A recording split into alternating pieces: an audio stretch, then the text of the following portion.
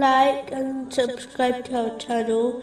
Leave your questions and feedback in the comments section. Enjoy the video.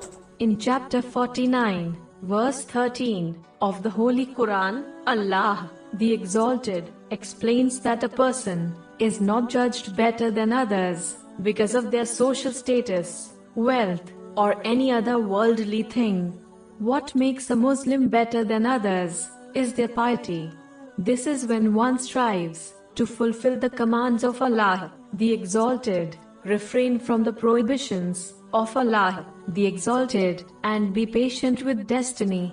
A Muslim should therefore never look down on other people, believing their worldly possessions makes them better or superior in any way. Unfortunately, many Muslims have adopted this mentality by acting on the cultural practices of non-Muslims by creating castes and brotherhoods. They join families through marriage based on these cultural practices instead of basing their decision on the teachings of Islam. For example, the Holy Prophet Muhammad, peace and blessings be upon him, warned Muslims in a narration found in Sahih Bukhari, number 5090, that persons should not get married for certain reasons, including for the sake of lineage. They should only get married for the sake of piety.